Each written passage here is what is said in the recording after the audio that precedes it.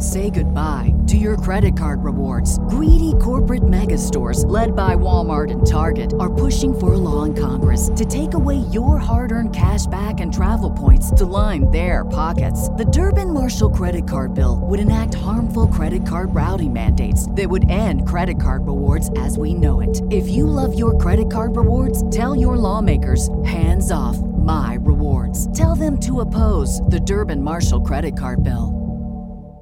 The following is brought to you by the Social Suplex Podcast Network. This is All Things Elite.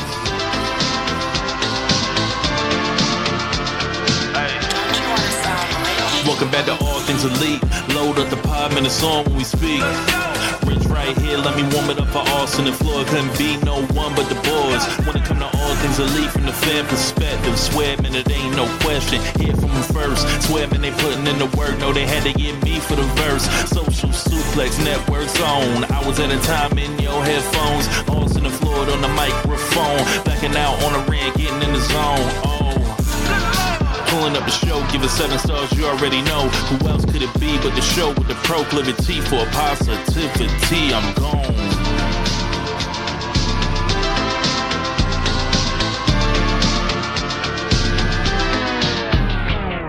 Hello, everybody. Welcome to the 216th episode of Social Suplex's podcast about AEW with a proclivity for positivity. Welcome to All Things Elite. My name is Austin Sumwitz, and I am the host of this lovely show. Joining with me, as always, is my good buddy and friend, Mr. Floyd Johnson Jr. My man, how has your week been? Dude, let me tell you first thing, it is great to hear your voice. I did the show by myself last week just because of Thanksgiving and all that kind of stuff, and that was not my favorite thing to do. So I feel you, man. I was sad I didn't get to be on there to talk about the paper because it was a lot of fun. So yeah, we got to talk about the show. It was fun to get everything out there, but it's great to have you back. I am doing well. The last time I was on the show, I was on the way to meet Mark Hamill, you know, and the mission accomplished. I met Luke Skywalker. I met Mark Hamill. I met the Joker. Yeah, I guess to a younger generation, the Joker. To me, Luke Skywalker. He was so, first of all, so short. So short. I like this guy, you know, when I was young, I didn't really know what Star Wars is, but it came on before rest stuff. So Luke Skywalker, Mark Hamill was like, man, it's like I looked up to him, but I was looking down at him when I turned 12, I guess. That dude's not tall at all, but he's super entertaining. Natural. We went to like kind of like one-man show Friday night, and he had the natural charisma. I think he could tour it. I mean, him just sitting there talking about life, stuff he's done, people he's talked to, was just so entertaining. It had been I actually had a 26-hour day. Unlike Hulk Hogan, it was math. Because when I flew from Oklahoma City to San Francisco, I gained 2 hours. There you go. So I literally had a 26-hour day. So I'm sitting there watching the show, and I'm exhausted. I don't know how I'm going to make it. But that dude was so entertaining and funny, kept me awake. I dozed off my bed, but I was exhausted. It was, okay. So when you listen to comedians, and a lot of the punchlines that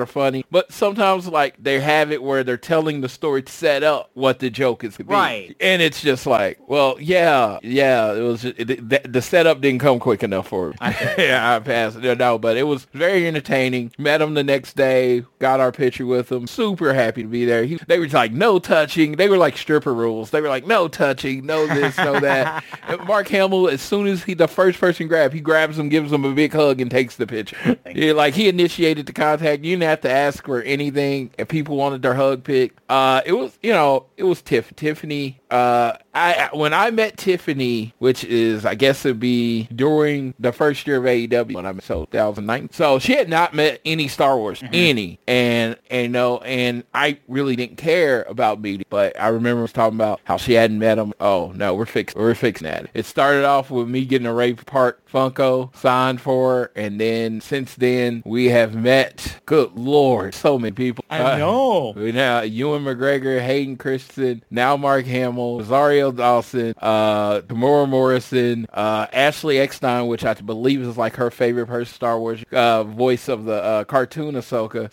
So many different people that we met. Star Wars collection is great. I wouldn't even say I love Star Wars. I've seen like all the stuff in the Star Wars universe.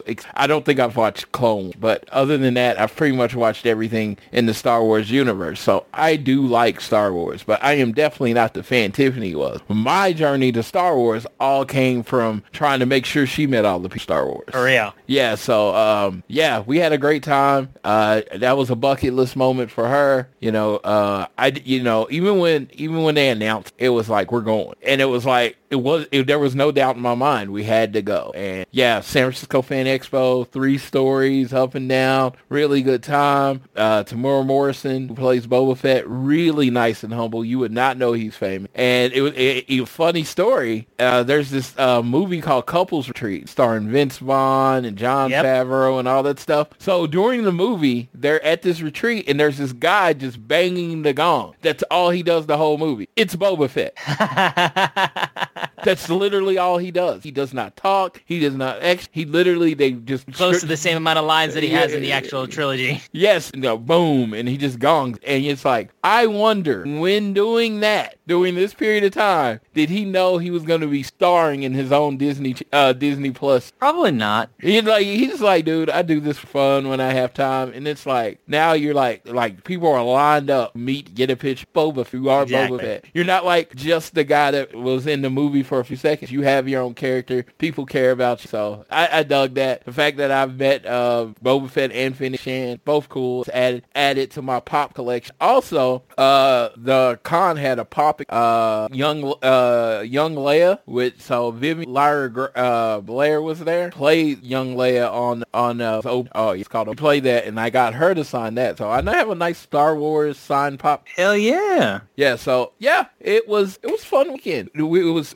celebrating Tiffany's birthday. I'm gonna say happy birthday to Tiffany. Really, she doesn't listen to the show, but her birthday. This show comes out on her birthday, December 1st. So happy birthday, Tiff. I'm glad I got to spend that weekend with you. Got to eat a lot of good food. We watched probably the subject of our first conversation, Survivors series together. It was a good weekend. It was a perfect. Oh yeah, and the Chiefs of Florida State one. It was literally like you could back in the top 4. Yeah, couldn't ask for a better week. That Oregon could do that matchup this weekend. It's gonna be crazy. Yeah. Like Oregon, Washington, Michigan winning the Big Ten championship in Florida State's game 2. It's like, oh my god. Yeah, Louisville could beat Florida State just because of the quarter. We'll hope to see if they can pull it out. But I will say, too, I had a wild week because I was down at Ford Field basically 3 times this week. I did some Lion stuff. I was able to go to the Michigan State massacre at Ford Field against Penn State. That was a disaster, but was a perfect weekend, though, because for literally no reason other than the fact that the game was being streamed on Peacock and Survivor Series War Games was this weekend, Big E was there. The Iowa Hawkeye at the wrong game, even though he probably should have been getting ready for the Michigan game, considering his team was going to face whoever won that game. But Big E was at Ford Field in Detroit for the Michigan State Penn State game. He was before the game banging on the giant bass drum that had Big Ten Friday night on it, and then he also got the Ford Field crowd hype right after halftime. And I literally was just standing off the side, being like, the moment this man gets an opportunity to just walk by, I have to ask for it. And I was just like, dog, am I too much of a fan? Because I got my camera and I'm working basically, but I'm like, am I too much of a fan if I just ask for a quick picture, man? And he's like, not at all. And he was just, his handler was able to take the picture for us. It's an awesome picture as well. I told him I hope he stays healthy and hope he's able to get back in the ring soon. And he said, thank you very much. So I got to meet Big E. Love that dude to death. It was such a random occurrence. I literally saw on Instagram that he was here, and I was like, what is he doing here? He is a Hawkeye. So shout out Big E. I do hope he gets to be back in the ring soon because, man, we missed that. He looked happy and healthy, but... yeah. But you can look happy and healthy and not be able to, fall on purpose. Well, I still don't believe, dude, that man has been able to heal up the way that he has, the injury that he suffered. Like, other people land like he did would be paralyzed. And the fact that he is as healthy as he is a blessing. And I I'm just happy that he seems to be enjoying life right now. I just hope that eventually, for us fans' sakes, we get to see him do what he does best one last time. Man, that standing. Hell yeah. No, shout out to come on back. Absolutely. As long as it's safe and healthy, I'm... Absolutely. Well, we got a lot to talk about on this episode of All Things Elite. We're going to get through the shilling real quick because you all know what you're probably expecting from at least me for this episode of the podcast. Make sure you guys download on this fine show on Google or Apple Podcasts. If you listen to us on Spotify, wherever you choose to listen to us, give us a share with your friends, family, coworkers, whoever you wish. Leave a rating and a review. Subscribe so you don't miss a single episode. And you can also follow us on Twitter at ATPod. You can also follow at Social Suplex, who make this show possible. And they are at Social Suplex. Check out all the other shows they have on their network. I am at Austin Sumowitz, SZUMOWICZ. Floyd is at Floyd Johnson Jr. on Twitter. And the big news of the week. Sorry to say, because I know Floyd was talking endlessly about how he wanted this so bad. Not the case. CM Punk will not be the man under the devil mask. As much as Floyd has lobbied for it, as much as I would have loved if that was the case, it's not the case. And that is simply because hell froze over and CM Punk went back to WWE after a decade, nearly a decade, his last appearance. 2 months after he was fired with cause from AEW. CM Punk is back in WWE. I will go ahead and let Floyd talk about this, though, because we're going to give it a little bit more of an AEW focus, because I know Floyd said how much he wanted it to be the devil, and he literally tweeted out from the All Things Twitter account. I was ecstatic. Floyd was heart. I will let him take lead on this one before you wait for the fanboy to give his thoughts. Okay, so I want to be very clear with my thoughts. I was heartbroken because I had not accepted CM Punk was away fired. So in this moment, in the moment where the music hits, CM Punk comes out in the WWE, not only did CM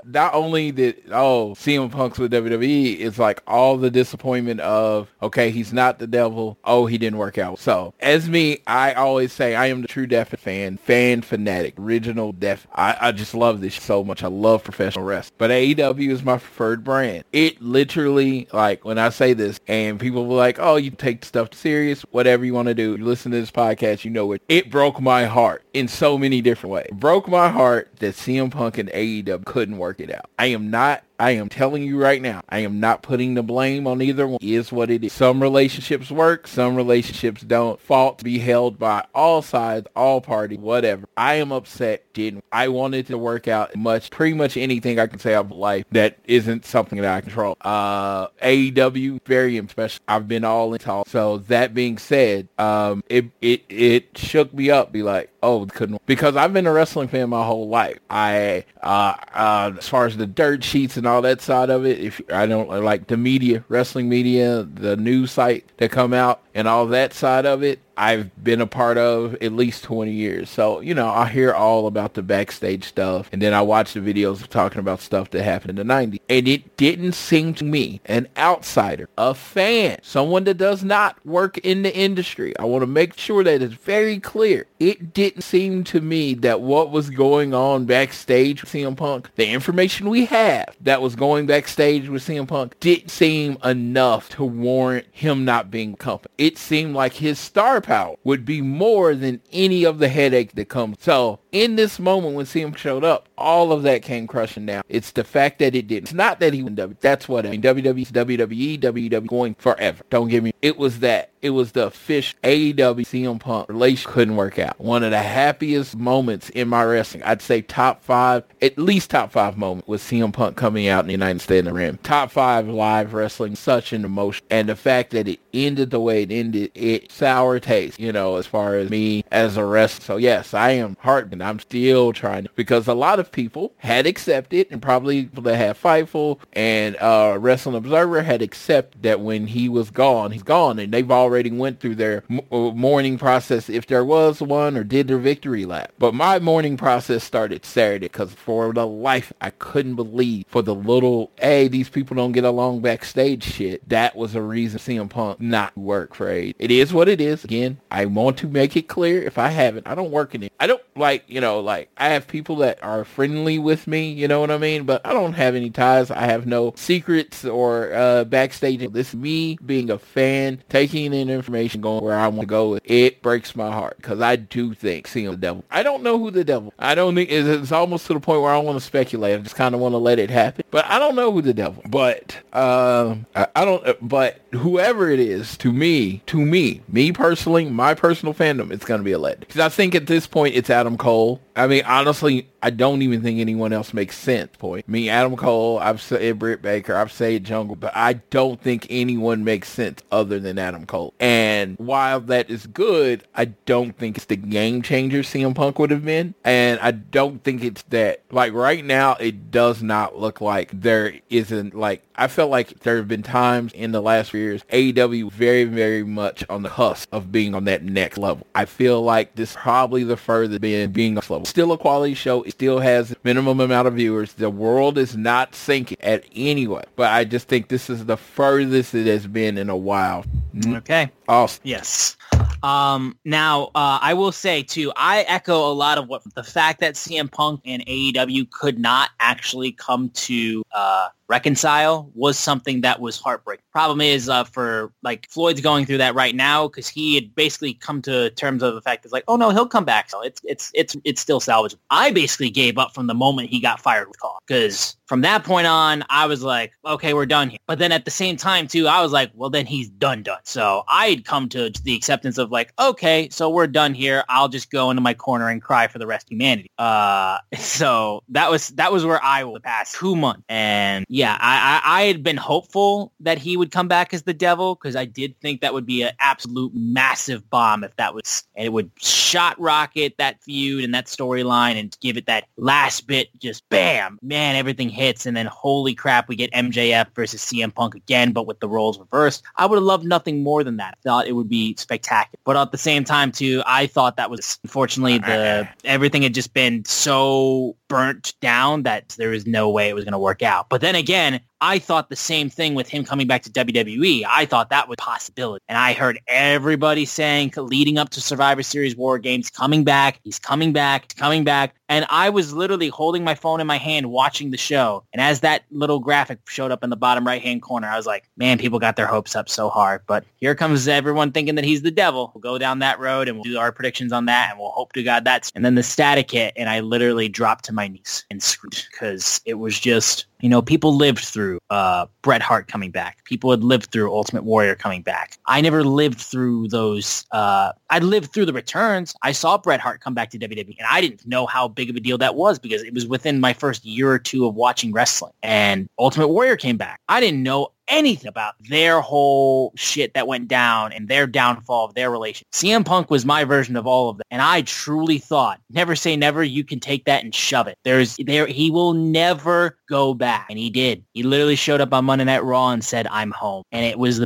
I had whiplash. And I want to make this very clear. I am ecstatic because my favorite wrestler is back on. Am I heartbroken that AEW and them can work it out? Yes, absolutely. But at the end of the day, I just like CM Punk wrestling and I like watching. It doesn't matter what. He could have been in Japan. He could have been in Mexico. And I would have absolutely tuned in every single time he was on to watch that. Because, I mean, dude, this is my guy. I have hitched my wagon to him and I have no intention of removing myself from wagon. Even after it went through a massive train fire through an orphanage. I still hitched my wagon, but that does not change anything AEW. I've said to people all over the place, I have been a CM Punk fan since I started watching wrestling, and I have been an AEW fan since before they had a TV deal, and I was at All In 2018 at the Sears Center. So my position changes no way. Will I watch CM Punk on WWE? Absolutely. I still keep up with what WWE does, even though I'm a hardcore big fan of AEW. And that doesn't change with my favorite wrestler being in the other company. So I've enjoyed. Twitter is melting down. I get to see CM Punk. I get to buy more t-shirts and shit that I definitely don't need, but god damn it. That stupid Chicago Punk hand logo, it's just so good. And I just love the fact that I have it. And I'm going to get in the mail soon. But yeah, no, I will say too, for the AEW fans, no, I did think him being the devil would be outstanding. And I did want them to make amends because at the end of the day, AEW is my favorite wrestling company. You put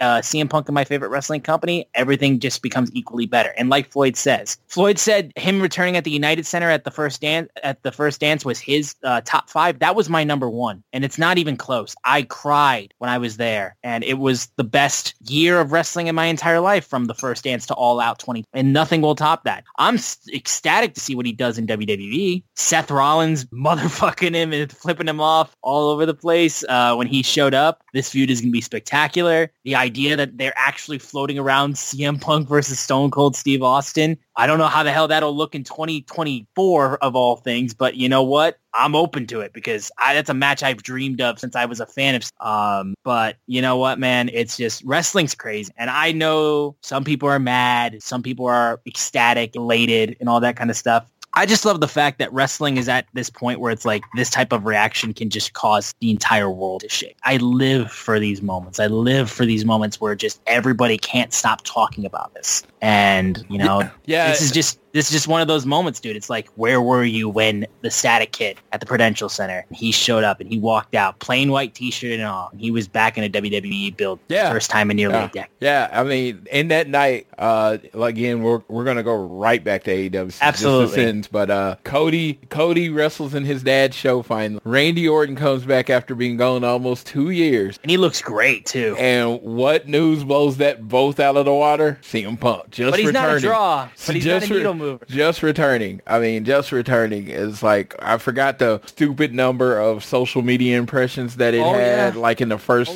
few hours. He's broken AEW and WWE social media records, both of them. Raw rating. I don't know a single wrestler who has 2 social media records in 2 separate companies. Again, so I will say that the one thing I have learned all of my wrestling, so I will move on. You know, I'm as upsetting as I was, I've already started to like be over it, but you know, good luck CM Punk in WWE. I'll be at WrestleMania, so it's not like, you know, I won't be seeing him perform. I'll be at WrestleMania, so that's the case. But you know what? Shout out to AEW. I mean, like the young AEW is, you know, the young pro wrestling talent. Bryan Danielson made out a tweet that I've pretty much made fun of, but that his dad always said, you know, what's hard, what's not, or what's right is not always most profitable, but it's in the end, it's what's right. And I was like, yeah.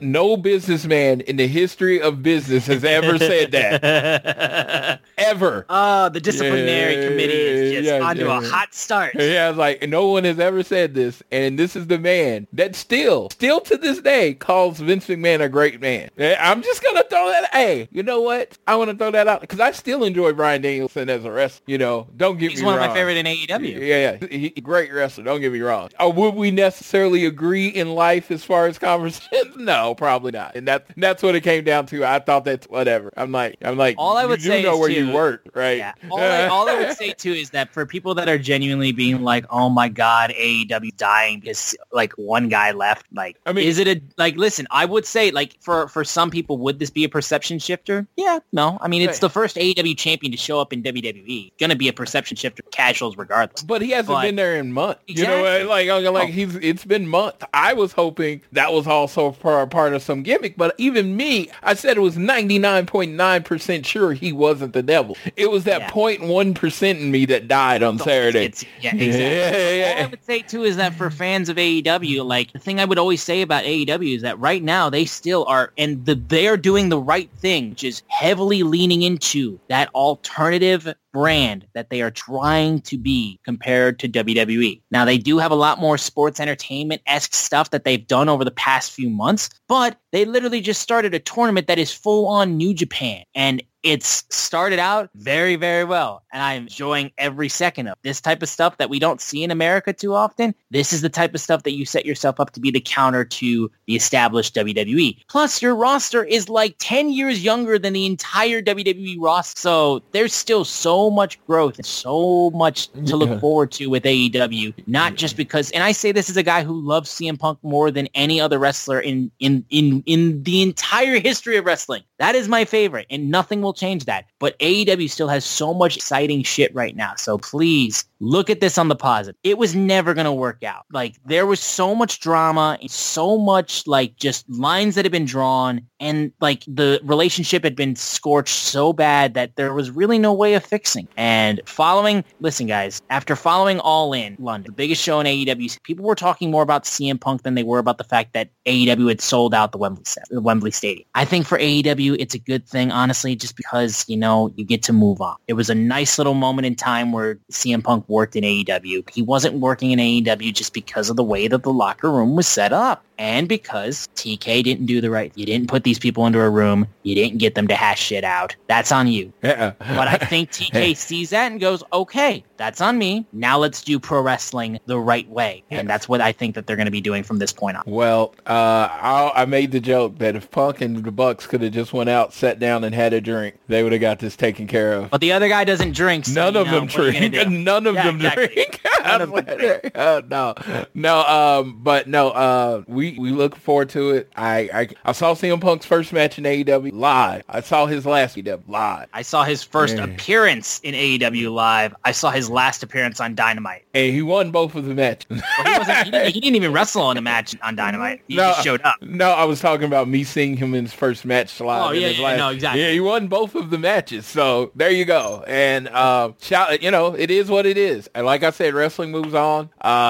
We would have been remiss if we didn't not only talk about the start. It was the biggest news in wrestling. Again, guys, I mean, do you know who one of the hosts of this show is? Yes. I would have walked off if we didn't at least mention this. If it wasn't for FTR, I'd be sure AEW hates. My favorite wrestler at the time, my favorite wrestler in wrestling is Cody Rhodes. He started with AEW, left AEW. My favorite wrestler of all time is Arn Anderson. Started with AEW, left AEW. CM Punk was then my favorite wrestler in AEW, and he got fired. So there seems to be some kind of jinx on being my favorite wrestler and being in AEW. Should have just stuck with Darby Allin the whole time. Dude, Darby Allin's climbing mountains, and it's just he's climbing Mount Everest or whatever the hell. I was just like, so it's like, I'm almost afraid, like everyone knows I love FTR, can't take that back. I'm almost afraid to say who my new favorite wrestler is because I feel like in 5 months he won't be there anymore.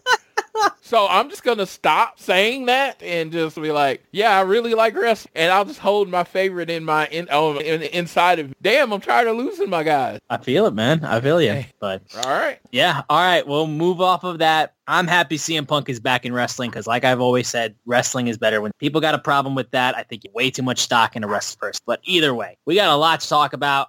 Going through, this was the first week of the Continental Classic. We had our first few matches take place on Collision in the Blue League. So that we'll get into that. The only things I wanted to talk about specifically, Rampage-wise, first of all, Shibata and Yuta with a nice little match, I would say. And then also, we had our first Continental Classic matchup, which was Daniel Garcia versus Claudio Castagnoli. And in the end, the winner of that match was Claudio Castagnoli, who got the first points in the Blue League and currently is 1-0 in the Blue League, tied for first place with who ended up winning later in the night. First of all, I just want to get my thoughts to Floyd. How have you just enjoyed the start of the Continental Classic as we just got our first couple matches on Rampage? On Collision, main. But what has been your first impressions on the way that they have presented the Continental Classic? Because it wasn't one. Japan is not live. You know what I mean? So their stuff made pretty much the audience there. You watch, they're allowed to tell these like third time, but on TV you need time. And I do think really good match. Really good. I think one was great, and we'll talk about that one in a minute. Yep. But really good matches, and I'm like, the best part is what you got to look forward to, and we've had our first upset, which is really good. That's what these tournaments do best, is having the upsets, having people like get big, get some points. The worst thing it could have been is predictable. So we've had an upset. I loved it. I thought the matches on Dynamite were really good. The matches we're looking forward to this Saturday are really good. And so I'm looking. I am really ecstatic. This has been everything I wanted it to be, and it puts a focus on wrestling. Like as much as you had some entertainment stuff in it, when the matches mattered, their stake. You didn't know who was winning. I mean, those are what I look for. Like, to me, this Dynamite felt like pretty much like what a new classic AEW Dynamite's gonna be. It was 60% wrestling, 40% sports entertainment, and and 40% sports entertainment. And I thought, for me, that's the perfect balance. No, and I think the way that they've started this, like, because this feels like, the Continental Classic feels like the precursor to a massive, like, 2-month-long tournament that AEW could do on the level of G. This is just the starting of, like, trying to really ramp up these types of, like, big-time tournaments that can happen. And you had to start small the first time, like, in America, that you're doing something to the level of, like, what a G1 is. And a G1 is so much bigger than anything that you could not start just doing G1. Like, people would not connect. The way that they're starting, 6 wrestlers in each league, it's easy to follow, and it's simple, and the way that they presented it has been spectacular. Gives people a lot of just understanding where we are. But yeah, no, great start there. I love that tremendously. We had also Adam Copeland, his best promo in AEW. The biggest thing I've said about Edge and Adam is that, I mean, this dude has always been a spectacular promo, but it felt like because he went off and did some acting before he returned to WWE, and then his stuff that he did during the pandemic, where he could just really hone in on that, like really get intense, just holding the audience in his hands. Like, his promo that he cut after Killswitch killed the boys, basically. But then he proceeded to get hit with the concerto. That was spectacular. So Killswitch got jumped by Adam Cope, and he was able to really just start getting right. I'm going after everybody that you have, Christian. And he goes ahead and just goes straight down to the barrel, talking to Christian Cage. And he said, what happened to Nick Wayne on Wednesday? What just happened to Killswitch because of your insecurity. And he just ripped him to shreds and then called him out for Dynamite on December 6th, this upcoming Wednesday. Him versus Christian Cage for the TNT Championship in Montreal. And dude, this promo was spectacular. I loved it so much. Like, if you haven't seen it and you missed it because it was during Survivor Series War Games, please find this promo because it is so good. And I cannot say enough about Adam Copeland's promo abilities. He's one of the best. Yeah, absolutely. It's funny. AEW does have the room on Adam. If you need it, you're Adam and you wrestle goals and tell you the other Adam. But yeah, Edge is his intense promos. His promos with the direction. When there is a story to tell, I think he's good as anybody telling story. Captivated, angry Edge. And this feels like okay, we're getting. I know his name's Adam, but we're getting Ed, and it's time. Like, we're getting. He is here in AEW. There is the whole newness kind of wore off. Now it's like, okay, he's an arrival, setting up for a match, Canadian, that kind of thing. He's like, oh, I'm not trying to be. You're trying to. He did. Yeah, absolutely. Moving on real quick. Of course, we had the TBS Championship. Julia Hart got a big first successful defense. And then moving forward, we had FTR versus the Righteous, and they were able to get the victory in this one. But then Malachi Black and Buddy Matthews. Before we go there, I gotta say, you had not seen FTR in the right. The finishing segment where it was like Cash was in the ring, Dax rolled out. It was just so smooth, and how they got into the Shatter Machine, just so smooth. I was like, oh my God, smooth like butter. Because I didn't see it until Sunday because of all the stuff I was doing. But yes, it was one of the more amazing, flawless, get into like a double team move. It looked like, oh, this could really happen in the world of professional wrestling. We had kind of a real moment. Yeah. And then Malachi Black and Buddy Matthews comes up and says, if we come to the ring right now, nobody that's coming to save you. No, he called him Cesaro first. So no Claudio, but he actually called him Cesaro. No Yuta, no CM Punk. So great timing on that one. And then he goes, see, the misconception is that this place is not the brotherhood that you two thought. Lights go dark, lights come back on. FTR is by themselves, House of Black. First of all, can I just say that the idea of House of Black feuding with FTR has me heavily intrigued because it gives FTR a real thing that they can sink their teeth into. Because House of Black is spectacular. FTR is one of the best tag teams in AEW, and I've been meaning to see them get something to do. And this is definitely something that I like. I know Floyd is the gatekeeper of all things FTR, but have you been enjoying at least the little interactions with House of Black? Well, this is what I'm talking about when I talk about tag team. When you have a solid tag team division, there's a main title storyline going on, and then there's one or two undercard storyline. And I think when it comes to the titles, for the most part, they've been booked booked and presented well in AEW, right? It's the secondary stuff that kind of gets lost. So the fact that FTR and the House of Black pretty much colliders. This is a collision feud, and and all of them can go. It's very exciting because I think we're going to get a good match out of it. And I'd rather at some point have it been Kings of the Black Throne, but I get it, bro. Continental Classic. Buddy Matthew, amazing work, so I don't have a problem with that. So you got Malachi and Buddy versus FTR. I am down. Let's go. I want, the regular match. I want stipulation match. I want this to be full-on tag team rival that, leads to something else, because that's when wrestling great. When your end stories matter, matches stay, that's the kind of stuff that I want. Like, when I talk about FTR and it's like, we're like, oh, they were holding the tag. I was so upset with, because it's not their fault that, AEW hadn't done a good job of building tag to go after. They don't book themselves. That's how I see it. I'll say that about any. When you only complain about components, how matches that they're having, they're not the ones writing shit. You know what I mean? They're like, they'll go out there and perform. They're not the ones putting the match. This one matters. This is one. I'm like, you have a very challenging foe, and then you have it, and let's go. Anytime you want, Malachi can split the miss and get in that way. I mean, there's so many different things coming out, and FTR's the best tag. I think you're going to get really good in-ring. Yeah. Next up, Dante Martin, back from his horrific injury at Ring of Honor. Was it Death Before Dishonor or was it Final Battle? No, it was Super Card of Honor. Super Card of Honor. And me and JR were there. And I got to say, shout out to Mr. Martin, because when it happened, I was like, oh, he's out a year. It hasn't even been 8 months. I know. It's crazy. So seeing him back was awesome. Very, very happy that he is healthy enough to wrestle. And we'll get to his match when we get to Dynamite. But holy crap, man, I can't be back. I'm still shocked that he came back. The amount they've healed, I mean, I guess that's that 21, 22-year-old healing. Honestly, man. Yeah, honestly. Yeah.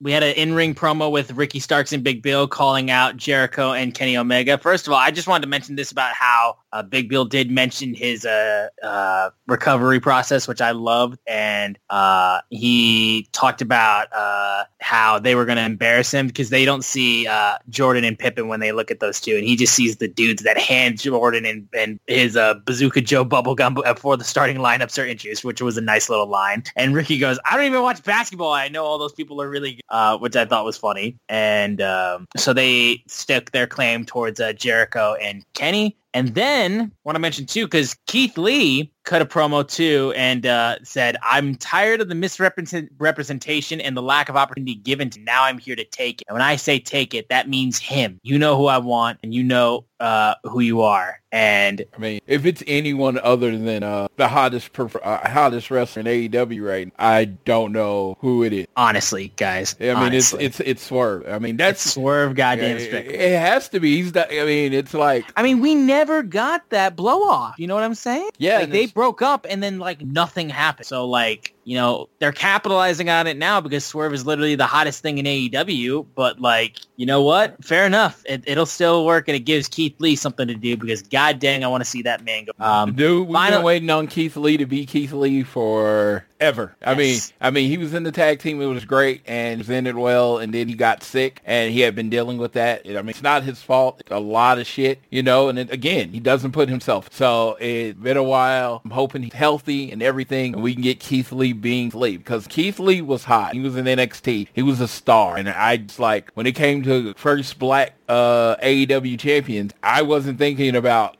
Swerve at that time. I was like, oh, it's going to be Keith Lee. So we can get that Keith Lee back. We can get that trajectory back. I would be great, because him on that trajectory, Swerve on that trajectory is going to give us amazing. Yeah. Main event of Collision was the Ring of Honor World Champion and New Japan Strong Openweight Champion Eddie Kingston, who is putting all of his titles on the line in this tournament versus Brody King of the House of Black. Really strong match, and Brody King gets the win on Eddie Kingston, and that was absolutely wild.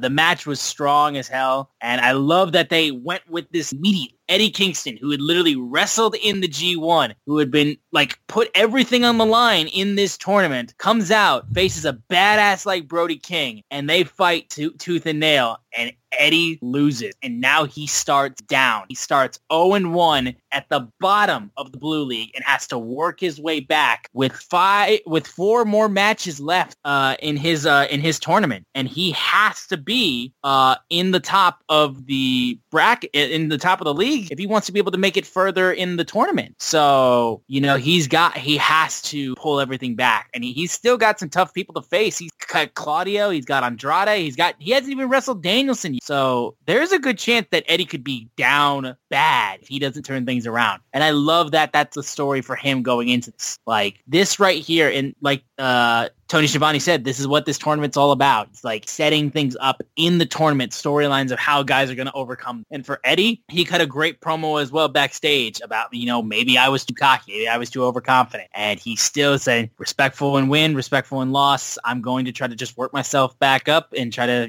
come out next time and get the win. He's trying to hold himself to be more professional, but I feel like as things go on, if things don't start going Eddie's way, he could become that madman that we know is. Yeah, I really did dig this match. Brody King is one of those, why isn't he bigger than he is kind of people, because he is huge and he's an amazing professional wrestler. And you want to talk about they talk about the eye appeal, the look. You look at Brody with all those tattoos, that size, dude's legit 6'6", you know what I mean? It's like, he is a giant. He is a monster. He looks like a guy you don't, like, you walk down the alley, Brody King's walking down, that dude could be smiling at you, and I'm still gonna walk because that dude is that massive, that large. So that being said, this is his spot, doing this kind of stuff. I remember when he did the thing where he just kind of choked out Darby and just dropped him over the ring, and it was just like, yes, this is the guy that does that, and this is the guy that does that. So I am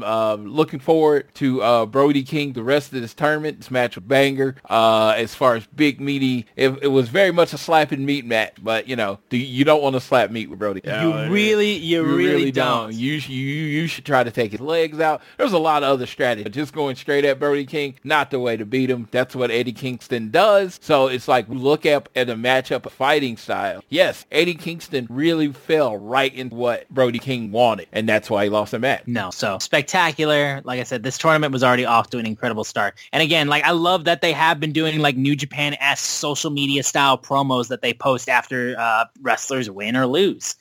So check those out too. Be sure you follow AEW on the social so you see those promos because they are great.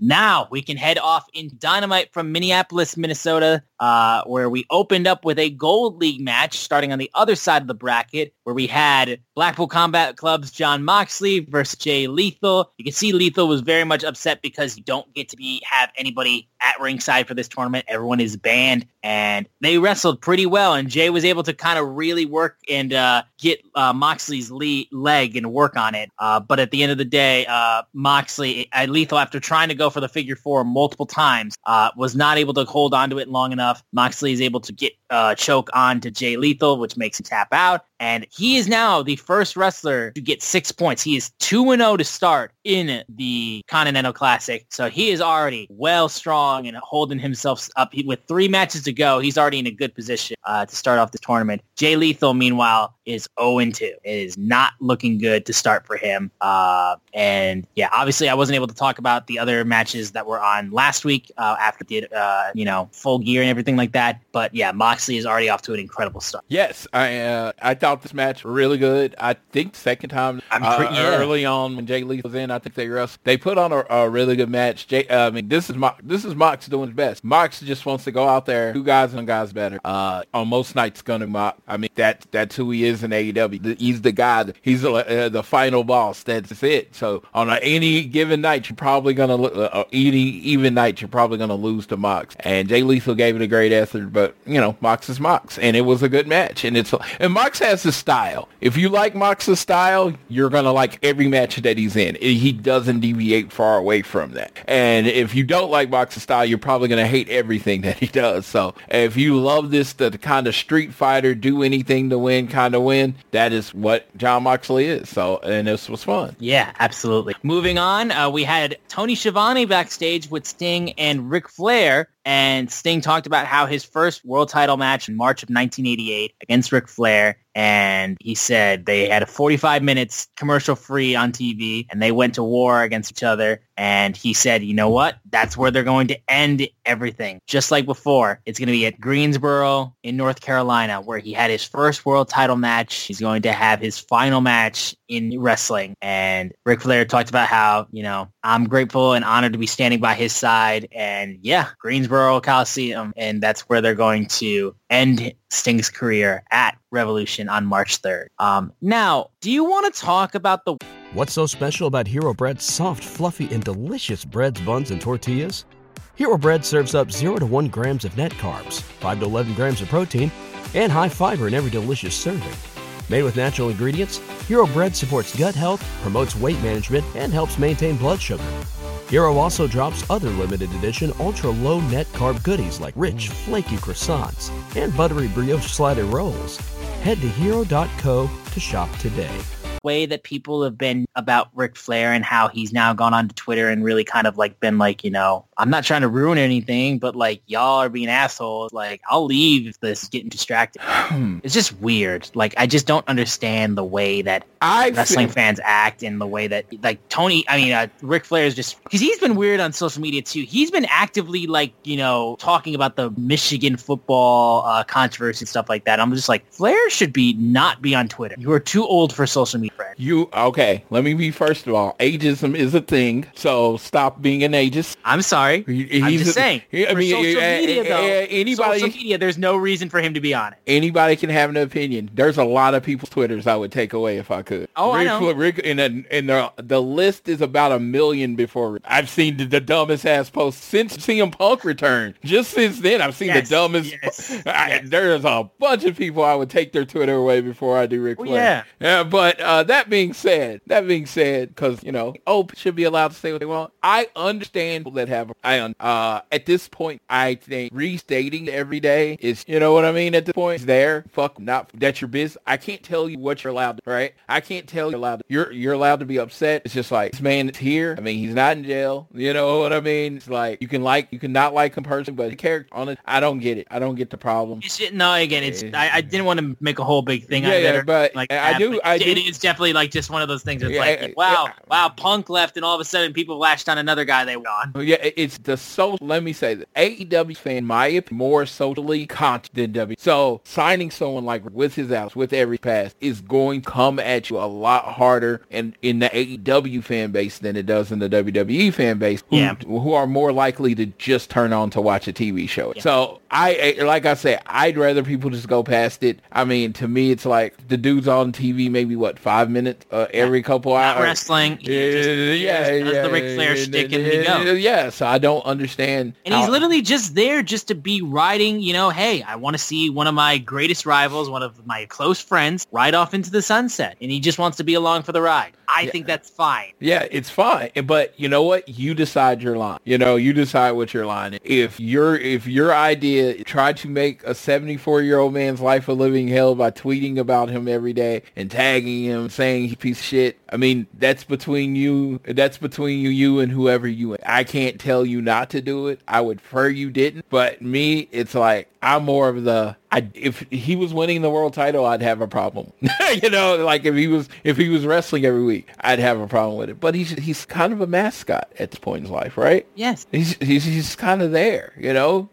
I don't mean that to insult Flair or insult anybody. No. I just think honestly, if you look at his role in AEW, it's not a huge role. So yeah. Honestly, I don't know why. The most egregious thing that he's done is just like chill for his energy drink. Yeah, it's like I don't know. know. I like Ric Flair, but to the bigger point, Sting announcing his match with Flair. I will tell you, like, I booked my hotel airfare already. Absolutely. I'm flying there. Reason for me, I tell a lot of stories. I tell a lot of stories about me growing up a wrestler. I remember the Clash of Champions, worst Sting's time. And I remember watching my young eye wanting Sting so bad. Of course, I think it was a draw. I know he didn't win, right? And I remember it was on during WrestleMania. They gave me Clash of Champions free going up against WrestleMania, if I'm understanding, if I remembering correctly. And I remember we couldn't afford to go to WrestleMania. You know what I mean? Like, it wasn't even a thought. And when I say couldn't afford, it wasn't even a thought. Ordering a pay-per-view, it wasn't even a thought. If we were going to watch WrestleMania, it's going to because my dad was able to steal it, right? But we weren't going to even order. So we were like, it wasn't a choice. We were watching Clash of Champions because we couldn't. And I remember it was like a really thing, the excitement and heartbreak and everything. Like in this now, 40 years later, I have not watched that match back. I still remember how I felt watching, right? So the fact is, where, you talk about the evolution of fandom, where I was this guy that had to watch, sitting there with my generic wrestling figures, watching the show at home, and now I'm going to be 42 years old in Greensboro watching Sting, my favorite wrestler at that age, wrestle his final match. That just means a lot to me as far as a wrestler fan. The moment's not even here yet, but it's gonna rate very highly in my moments. It's literally gonna be watching a piece of my childhood close, like a chapter of my childhood close, the longest chapter as far as being a wrestler. And so yeah, I am shout out. Greensboro's the perfect city. I get to go to North Carolina. I'm gonna raise up. I'm gonna take my shirt off, twist around my head, spin it like a helicopter. Hell yeah.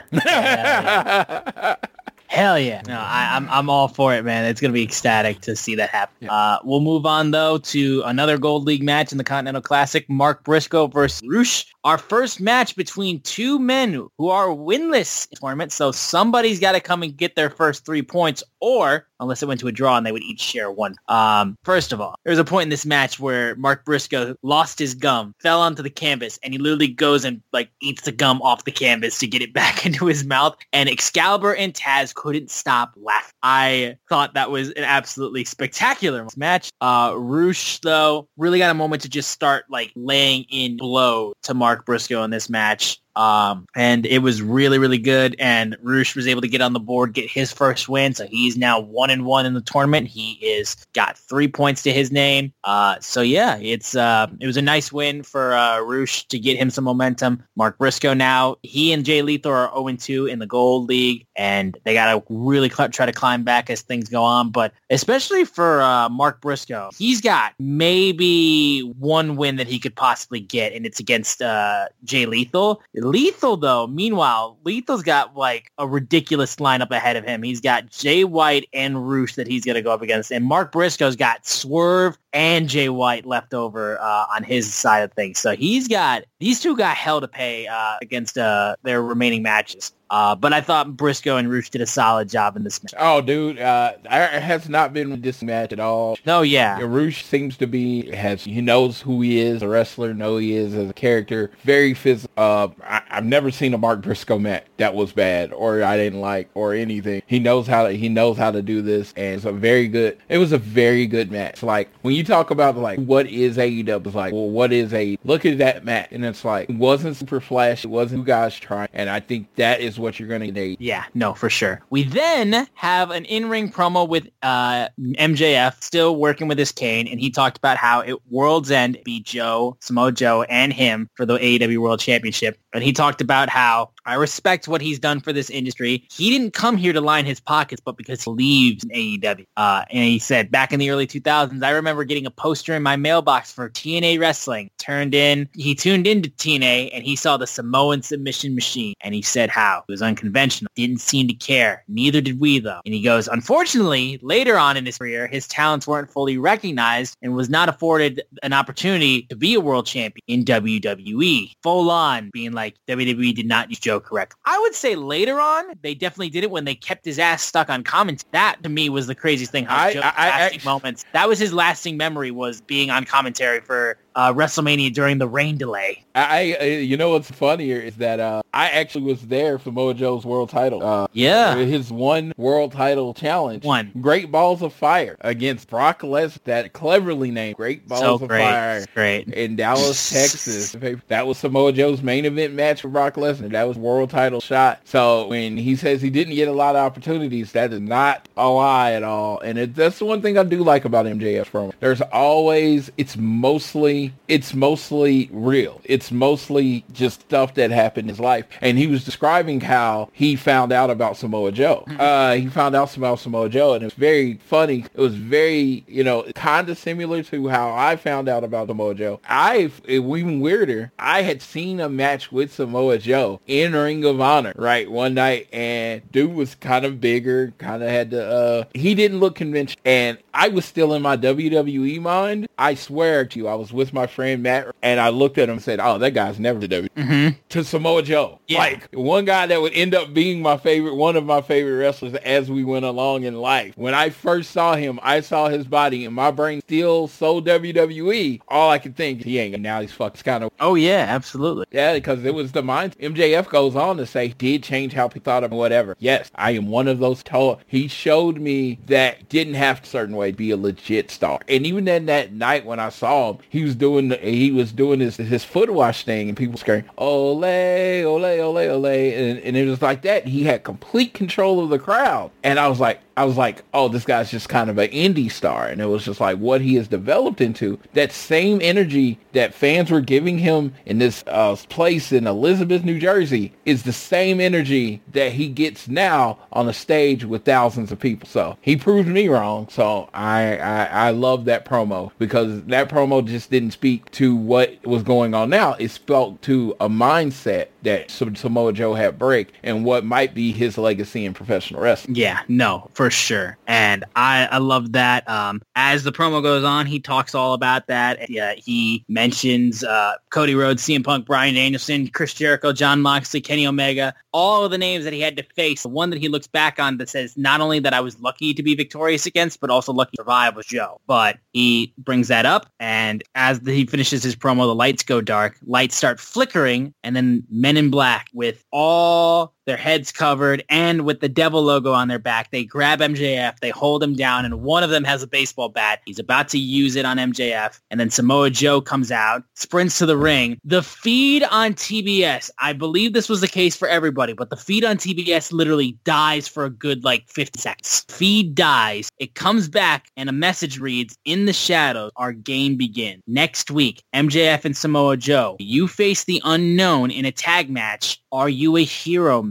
And MJF proceeds to get on the microphone and says, "I am so sick of your Scooby-Doo bullshit, and I'm not dealing with your crap when I've got Samoa Joe breathing down my back at World's End. I will take your men out one by one. I will unmask you, coward. And next week, you want a tag match? You got one." And Samoa Joe is not happy. I don't know if the feed dying was intentional or if that was genuinely accidental, but man, it worked out perfectly.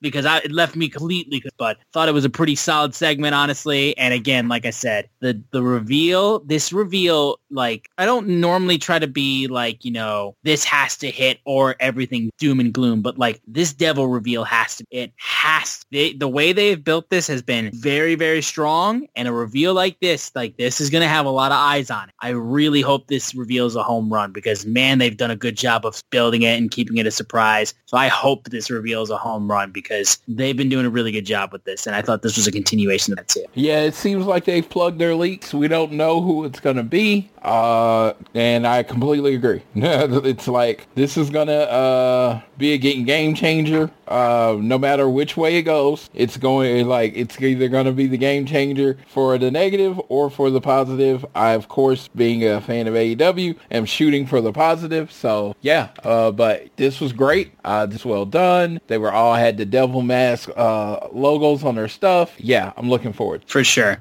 We had Wardlow come out and beat up AR5. Mox, winning again by a powerbomb stoppage. I would say that's just a match that was on. I don't know if we've got much else to add to that. I do not. Yep. No, not at all. Not at all. Okay, trios match. The return of Dante Martin as him and Darius Martin, Top Flight, team up with Action Andretti against the Hardys and Brother Zay. I love the moment in this match where I believe Dante goes to do a springboard. He goes to do a springboard, and Jeff literally tries to dive towards the apron to grab him before he springboards off. I thought that was honestly a really good spot. And yeah, no, I thought this was a pretty solid trios match. Nice return for Dante Martin, getting the pinfall on Zay. And yeah, I just thought it was a nice little return. Like I said, only thing I would say is, what was your opinion of them showing Dante's injury multiple times? Because I saw some people who were like, why did you show me that? I didn't want to see that again. I completely agree. It was completely. That's exactly. And somebody was there real time. They showed this it is 3 terrible. times. Yeah, this is terrible. I was like, guys, don't do that again, please. It's like so gruesome to watch. No, it was bad. Like bad in every different way of the word. It being bad is bad. It wasn't something everyone knows what happened. They did not need to show it once, let alone twice. Yeah, so don't do that again, please. I was like, wow, why the hell are we doing this, guys? Like, we know what happened to him. Even if you showed an image of it would be a bit much, I would say. But like the fact that they showed it in full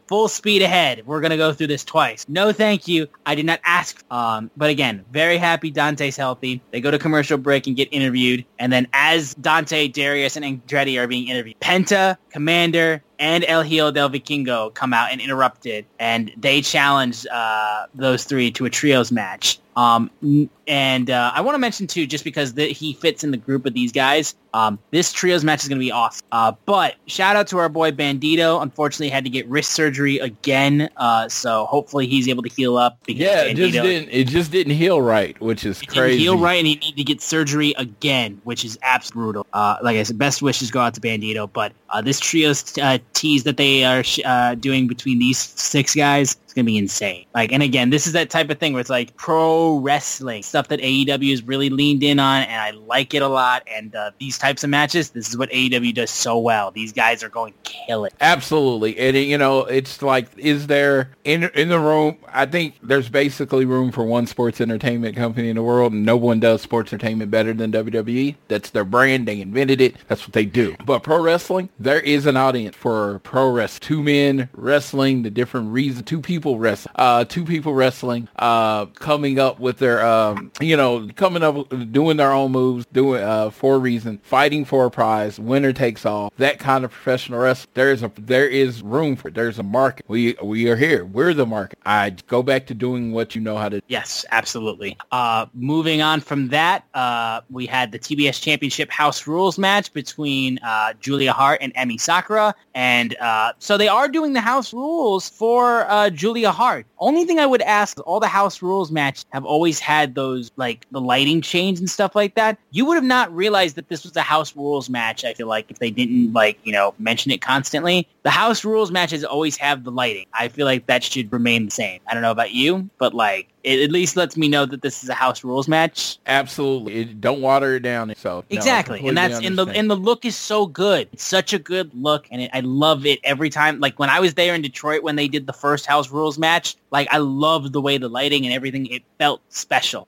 So please keep doing that. Emi and Julia Hart, though, did a solid job. Julia continuing her second title defense of the TBS Championship. Some nice couple wins under her belt. Hopefully we get to find out who eventually is going to be the ones that tries to take out Julia Hart, and I assume we're going to get either Sky Blue or Chris Statlander to try to work their way back up to a title shot.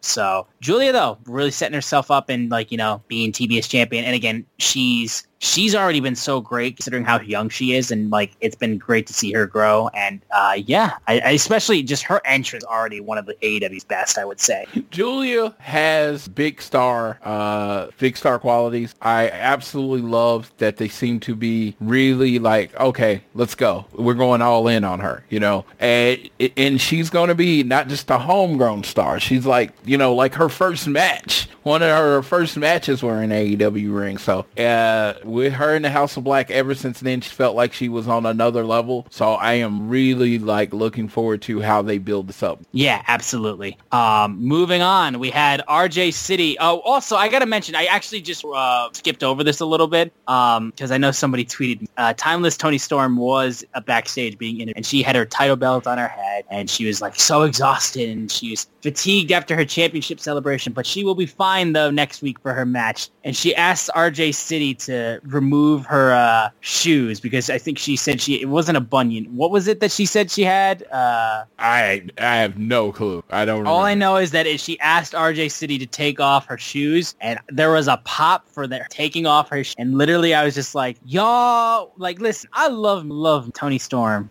She's my girl. And I'm not here to kink, but the pop for the foot, reveal, a bit much in my eye. Even I'm not on that. But I'm not trying to, yuck your yum. I'm not trying to kink shame. But a pop for a foot reveal is something I don't normally, I don't condone. As a Toni Storm lover, I'm not on that level. I'm insane for Toni Storm, but I'm not on that level. I want to make that perfectly clear, okay? I'm not saying it's a bad thing, but I'm just saying. I was going to say, I'm telling you, in that moment, I'm sitting there watching, and I'm like, does RJ City have the best job in the world? She was sitting on top of him, That's what I'm saying. And, I'm just and then it carries into why I brought that back up too is because Mariah May was backstage. She brought up again how she came from Stardom and she's excited to show AEW what she can do. And, thanking RJ City for being, introducing her to Toni Storm, and literally the joke is now his RJ Riz City, or Riz J City or whatever, is his new nickname. Mariah then knocks on Tony Khan's door and then goes into his office. So Mariah May trying to work herself, getting into her first match in AEW.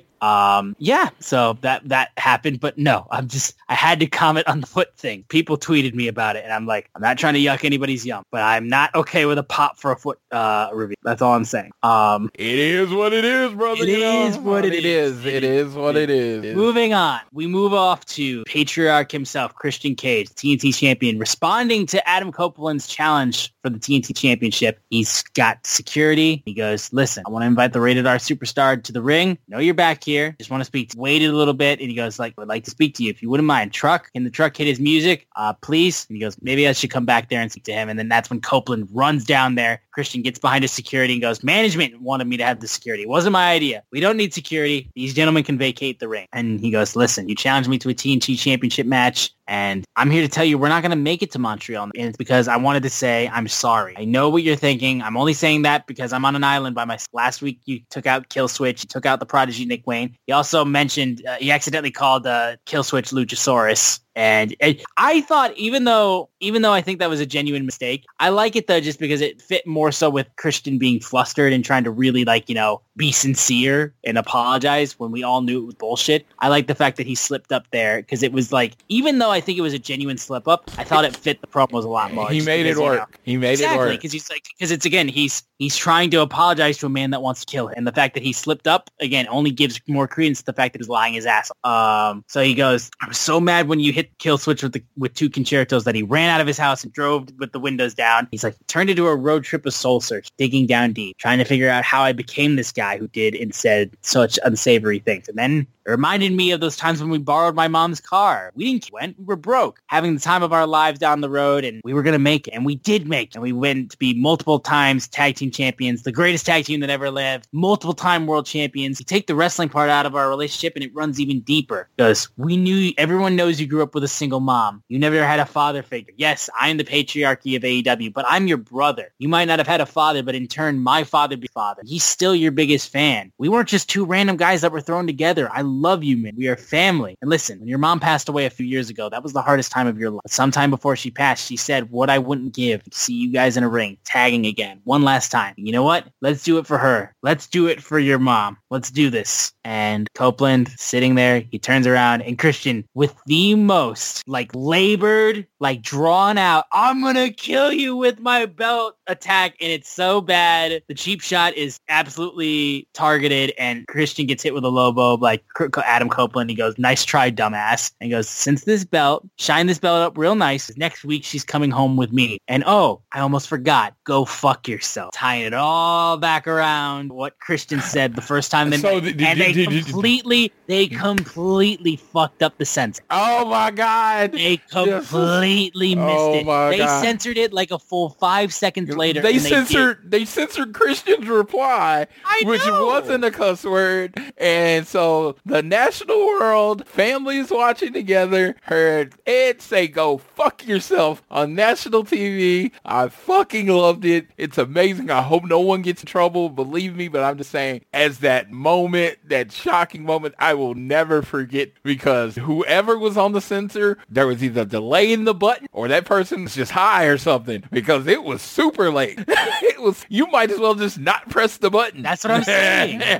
You might as well literally just been like, you know what, we're just going to eat the bullet on this one. Yes. Yeah, no, because if there's a fine, they got it. And it's crazy. Yeah, I don't even know what to do. I didn't even do. Like shaking on the inside, laughing so hard. I know. Like even my post on Twitter was like 6 minutes late because I was too busy laughing to actually press the post. I'm like, what? Because it was just so monumental. All you could do was laugh. Yep. All you could do is just be like, holy crap, man. I can't believe that happened, and they completely missed the boat on that. But moving off, we have the main event, another Gold League match, Swerve Strickland versus Jay Lethal, two men who were 1-0. One of them had to take their first loss, and these guys killed it. This match was spectacular. I would say this is the best match the Continental Classics had so far. I mean, they absolutely did amazing stuff. Jay White literally at a point where he almost basically ran into the ref, and then Jay tried to get a low blow, but Swerve proceeds to catch him and set him up for the house call, hit the Swerve stomp, and Jay White still kicks out. And that was spectacular. But even still, he hits the Blade Runner, and he gets knocked out of the ring. And then Jay proceeds to get him back in. And then Swerve goes ahead. He hits the Blade Runner. Well, actually, no, he counters the Blade. And then he rolls up Jay White. He gets the win. Swerve Strickland is now 2-0. Him and Moxley are top of the Gold League with 6 points. Jay White falls to 1-1. So he is now tied with Roosh with 3 points in the Gold League. And listen, I'm saying this straight up, dude. I've been Swerve Strickland. He's talked about how he wants to be the number one guy, and he wants to be the first African-American world champion in AEW. And I say he absolutely deserves that. Swerve Strickland is a freaking star. He is a star. And he's quickly become one of my favorites in AEW, and he is spectacular. I mean, it's outstanding how good he is. And I'm the one that I want Swerve to represent the Gold League so bad. And when we get Swerve Strickland versus Jon Moxley, that right now is my most anticipated match in this entire tournament. Because I think, well, actually, that's a lie. I think it's that, Swerve and Moxley, and Bryan Danielson and Claudio. Those are my two most anticipated matches in the tournament. But holy cow, dude, Swerve is outstanding. And just, you can see this is a look of a man that has absolutely taken this top spot, ran. He's absolutely locked. He is. He's locked in. His whole presentation, he knows what his character, who his character, what is the in-ring performance, never been. I want to give a shout out to the announce team. If I thought during this match, this was some of the best wrestling sports-based analysis ever. Bryan Danielson there talking about how Jay White wrestles a more defense style, how his style with Swerve is going to work, and how the match is going a little slower. And I was listening, and I was like, it felt like in this moment, it felt like I was listening to MMA and someone break it down. It was such a I don't know if they were doing it for every match, but it just felt like in this match they really broke down the opponent's strength, why they balanced against each other, and they called it this is happening. This, they're breaking down a fight, and I just thought that was really, really good. I was really impressed. And Danielson was on commentary for all of those matches too, and he added a ton. Yeah, and it was I remember when he was doing the Cruiserweight Classic, how good Bryan Danielson, he was amazing. So I felt like he brought that into the C2, and I just thought these 3 matches with Bryan Danielson commentary just felt so much bigger. But that match between Swerve and Jay White, man, I thought that they wrestled perfectly. I wouldn't, if you were like, man, who has styles that really work with each other well? I don't know if I ever would have said Swerve and Jay White. And their styles seem to work perfectly against each other. Even down to how the match ended, it was just perfect. Yeah, no, absolute. Great way to close out the show. Great way to close out Dynamite. Those last 2 moments, dude, I'm telling you, like having the Adam Copeland Edge promo followed up by that match. That last hour of Dynamite was spectacular. It was so good. And the rest of the other matches on the Continental Classic tournament were also great. But man, dude, I just gotta say that last hour was so good. So just have to mention that. Now that is our Dynamite preview. Going through right now, we will go and give our current standings though for the Continental Classic as they stand right now. So like I said, currently in the Gold League, Moxley and Swerve lead the way with 6 points with a 2-0 record. Jay White and Roosh are currently behind, each with 3 points. They are 1-1, followed up by Jay Lethal and Mark Briscoe. Both have yet to earn a point, and are 0-2. Brody King and Claudio lead the way in the Blue League, each 1-0, and we'll get their second matches going in this week. And we have 2 wrestlers who have not fought. Andrade El Idolo and Bryan Danielson yet to have their first matches, so they sit with no points whatsoever, and they are 0-0. And then Daniel Garcia and Eddie Kingston are 0-1, also with 0 points. So, and we're going to get those matches as things go on for Collision this upcoming Saturday. As things stand, like I said, currently Moxley still has to go through Swerve, Roosh, and Jay White. Swerve's got to go through Moxley, Roosh, and Mark Briscoe. Roosh has got to go through Mox, Swerve Strickland, and Jay Lethal. And that's how, and then Mark's going to go through all the other, and like basically you know how that goes, right? And then we'll go ahead and give our previews for Rampage. Rampage, we're going to have the Outcasts and Anna Jay. So Saraya and, we're going to have Saraya and Ruby Soho face off against Hikaru Shida, Sky Blue, and Chris Statlander. We're going to have Brian Cage and the Workhorsemen versus Penta, Commander, and El Hijo del Vikingo. So ahead of their trios match that they're going to have against Top Flight and Action Andretti. Don Callis family is going to be in action. Another a big 8-man tag. Orange Cassidy, Hook, Danhausen, and Trent versus Daddy Magic, Cool Hand Ange, and the Dark Order. So we're going to have not a Dark Order being represented by Evil Uno and oh dear God, who is why am I blanking on his name? Okay, you said okay. Whose name are we? I mean, like it's not Evil Uno, but it's not Evil Uno, and it's not Alex Reynolds. Alex Reynolds, that's what it was. Yep, okay. Thank you, because it wasn't John Silver, and it wasn't Alex. I was just blanking on it right now. So that's Rampage. On Collision, we have continue with the Blue League. Claudio versus Brody King. So they're going to be facing off. The top 2 members in the Blue League face off. Bryan Danielson versus Eddie Kingston. Daniel Garcia versus Andrade Ali will be taking place on Collision. And one last thing, too, I want to mention, too, before I toss this off to Floyd, just to give his thoughts on things coming up. Billy Starks finally turned on Athena, and we have the official announcement that at Final Battle, Billy Starks versus Athena for the Ring of Honor Women's World Championship. Hell yes, my girl Billy Starks and my girl Athena. Like, I love both of those, and their story that they've had on Ring of Honor has been a lot of fun. Athena is like one of the best things in Ring of Honor, and these two I think are going to kill it. So I just want to mention that. So if you have any reason to tune into Final Battle, tune into those two. And Athena literally cut a promo giving Eddie Kingston shit basically for the way that he called out Ring of like stuff too. So she called out Eddie Kingston, which I thought was awesome. Yeah, it's time for her, and it's not the way to say it, but it's time for her to call. Yes, she needs to be on Dynamite and Page. That's what I'm saying. She's done her run in Ring of Honor. She's been the king in Ring of Honor. She's ran the division. She's put it on her back, but it's time for her to move up. Give Billy Starks the big rub of taking down Athena, and then bring Athena up to the main roster and bring her up to Dynamite and Collision and all of that, because she's spectacular. Yes, absolutely. But currently, though, Floyd, give me your thoughts currently about the way that things stand for the Continental Classic and our upcoming matches that we're going to have on Collision for the Continental Classic. Dude, I think is when I look at it on the Dynamite side, I think it's all leading to Mox and Swerve. I just truly think they'll both be undefeated going into their match against each other, which I think will be the last match, and the winner will win the block. And And on the other side, I don't know what the hell they're going to do. I mean, you got King, and he, fighting, he's the underdog. Everyone loves him because he's the underdog. So fighting from that underdog spot is amazing. And then Bryan Danielson, it's like, man, if you want to have the first ever Triple Crown champion, whose name would bring more prestige? That's the thing, because I look at the Danielson. Blue League, and it's so hard to see who comes out of the Blue League. Yeah, and it's like Gold League, it seems like it's a little bit more like sewn up, that it's going to be Mox and Swerve, maybe Jay White. I think like in that group, in the Collision group, as I think all of the guys could accept Daniel Garcia. I don't think his time. I just don't think that's booked. But I think you go with Eddie King, fine. Bryan Daniels, fine. Claudio, fine.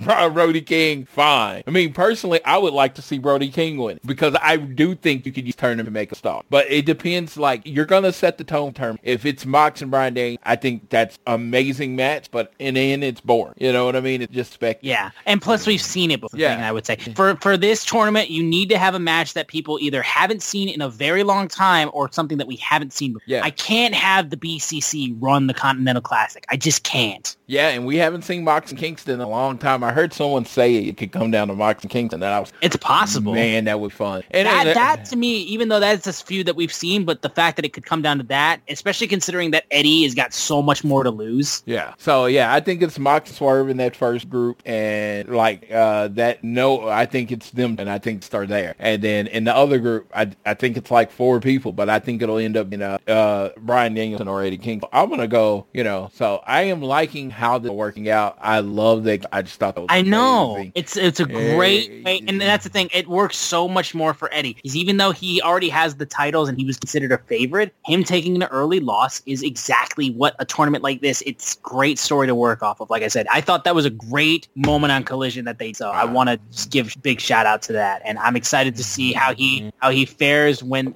he goes up against Bryan Danielson. You know what'll pop me Saturday? Like beyond like the dumbest thing ever is if Bryan Danielson comes out and Phantom. Oh my God. Because he still has to protect the eye. I know. Yeah. Yeah. No, that would be spectacular. Absolutely. One last thing I want to mention too, because it wasn't written on our notes, but I want to mention it. Serena Deeb posted on her Instagram basically expressing why she's gone, and she suffered. You did not scroll down far enough. Oh, did I not? Look at the additional news. Oh, you did put it down there. Holy crap! Yeah, there's an extra page. Jesus Christ, I did not see. Okay, I literally saw the page. You know what? We can talk about it now, but yes. Yeah, we'll just go to that right now because I want to it popped up on my feed again, but plus Serena Deeb has been one of my favorites for the women's division, and I was constantly saying, where has she been? Where has she been? Where has she been? She told us where. Floyd, do you want to go ahead and let everyone know? Yes, Serena Deeb. I actually watched the video. She has 3 unprovoked seizures, so it's basically seizures that come out of nowhere. Since last October. Since last October. That's why it's in wrestling. And she's been working with a neurologist. She finally is officially come back. So no, she wasn't in the doghouse, which is a report I heard. No, terrible. No, I heard that report, and it's just like, no, she wasn't in the doghouse. Now I want to use this as a time. I'm glad it's better. I'm sorry we've had but come on, shout out to A, man. Come on, you want to talk about keeping private shit private? I didn't hear this from anywhere. Not a word from anybody. Come on, tell me, taking care of people, right? I didn't, my friends, all those, I haven't heard anything that she was not feeling well. So, going through this, and I'm glad she got to control when the information came. I'm glad she got to control. She got to do it all. This is the way it should be done with this kind of. He was able to handle it and able to come out with the information. They, ignore the rumors. So I am so happy that Serena's feeling better. I'm happy that she's getting back. It's safe for her to get back, and I'm looking forward to watch her because I've always enjoyed her in. Absolutely. I mean, Serena Deeb has been. I love her, and it's not just because she was in the SS. She had literally had one of my favorite women's feuds. Her and Hikaru was one of my favorite women's feuds. One of my favorite feuds, period. And I missed her tremendously. So I'm glad that she's cleared. That's scary as hell to have that happen. I'm very happy that she's doing okay, though. I cannot wait to see her back on TV. And Remaining in other news too, Floyd, we have one last news. We have a parting from it. Yes, and QT Marshall finishing up with AEW. Let me read his statement. Thank you, AEW. Thank you, Tony Khan. I've had the privilege day one, and I've written over 750 formats for All Elite Wrestling, and always with pride. As much as I've enjoyed being a VP, manager of talent relations, and wearing a myriad of hats, the company has changed a lot since 19 and is heading in a different direction, and I feel that it's best I do the same, as we only get one chance to go all in. I officially resigned from AEW and have fulfilled all my obligations by the end of 2023. Thank you to everyone from the front office to the production truck to some of the hardest working talents in the sport. Most importantly, thank you to all who booed, cheered, and took part in Seize My Life. So, yeah. So, a lot of I have always heard QT is the hardest working person in AEW that doesn't, like, ask for any credit or anything. Works hard, heads down. I know at one point, Tony Khan's right-hand, like, person, he went. So, if that's the case, great. Like, I say no, but, you know, rumors and any whatever. But, yeah, QT's been there from the beginning. You know, he's always been there, and he's always been a hard worker. I thank him for his time there. I've heard people speculating what this means inside AEW. You know, AEW's burning, QT's gone. But you know what? Again, wrestling's wrestling, professional wrestling's wrestling. It moves on. People switch jobs. People move on. He decided, you know what? I can do something somewhere else. You know, whatever. He runs the Nightmare Factory. He does all this stuff. This dude wears more hats than people have heads. You know, it's like all he does. So there's no telling what he's gonna do next. But I wish him the best. You know, he helped launch AEW. Like I said, he started as one thing and then ended up being so much more. So shout out to QT. Thank you, QT. I wish you the best in whatever you do next. Yeah, no, absolutely. I mean, he did a lot for AEW, and I assume, like, yeah, him going back to continue stuff with the Nightmare Factory will be spectacular. And dude, he was a lot of fun. We had a lot of fun with. I personally enjoyed QTV. I was all about QTV. QTV gave me Harley Cameron for the first time, so thank you very much for that. I got to hear her rap. And and the whole thing was, you know, I heard about QTV, like different rumors and innuendos. I'm talking about rumors, none of it maybe, but I heard about the whole QTV was supposed to help launch Powerhouse Hobbs. We were very open about that. Powerhouse Hobbs seemed bigger than QTV. We were young, significantly. Yes. Like I didn't think that was the best spot. It is what it is. All I've heard is the wrestling genius, hard worker. You know, I think he's a really good wrestler. He's obviously a fantastic trainer. This dude is good at pretty much everything he does. So I think he'll be an asset wherever he goes. No question about that. But I believe that is everything that we have, though, in terms of news and everything for all things Elite. And yeah, I think that'll do it for us, guys. Thank you guys so much for tuning in. Apologies for me missing out on Full Gear's review, but if you want my thoughts, spectacular show. Swerve Strickland is a star. That match was unbelievably incredible. And yeah, the rest of the show filled with a lot of great stuff. Julia Hart, star-making performance from her as well. And yeah, and Young Bucks are no longer on my TV until they come back as heels. And I'm excited for when they come back and they absolutely become some of the biggest heels in the company, because I think they will be spectacular. I also love Brandon Cutler being their sources say and all that kind of stuff. I thought that's funny. So I'm excited to see when they come back, though, after they had their temper tantrum after they lost to the Golden Knights. So those are my quick little thoughts, though, on Full Gear, if anybody was curious. But it was a really, really, really, really, really good show. AEW continuing the great shows that they've had, focusing in on pro wrestling, even though CM Punk couldn't come back, which I know everybody, well, at least we wanted, but, you know, just wasn't meant to. But it's okay. Everything will be okay. But thank you guys for tuning in.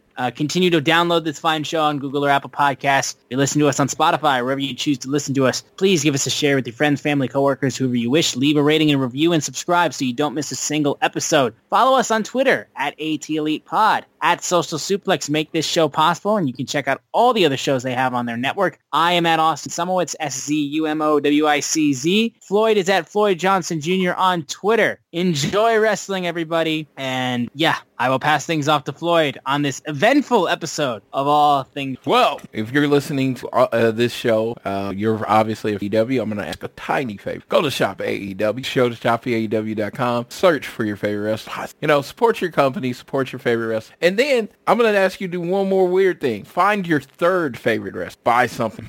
It's like, no, I really am. I mean, that's how you show support in wrestling. You have your sign, you have everything. That's all great about your favorite. But buy the stuff. I mean, I just put in the order, and I made sure the order didn't have anything FTR. And you know, that's the weirdest thing to say, but shit, I support the shit out of FTR. They're my favorite tag team. So I pretty much have most of what they have out there. So I want to really look at supporting the other guys.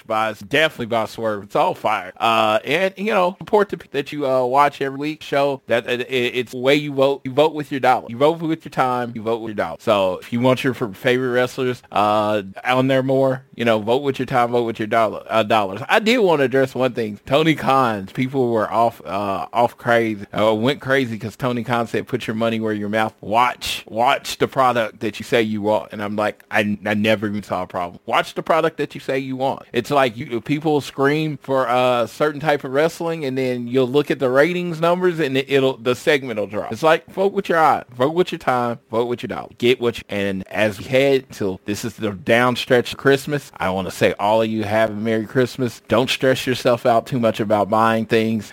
Sometimes just being there, being with your family, sometimes a lunch date or something, that's enough. Time is the commodity that you can give to anybody that you love in your life, and they will appreciate it. We all have stuff. I mean, some have more stuff than other stuff, but the one thing that you can't buy, one thing you can't, is that time, those moments that you build when you're just hanging and being with your family. So do that. Send out your Christmas cards, buy your Christmas gifts, whatever you can afford. Don't spend more than you can afford. And last but not least, whether it is home or work or school, always do your best to be elite.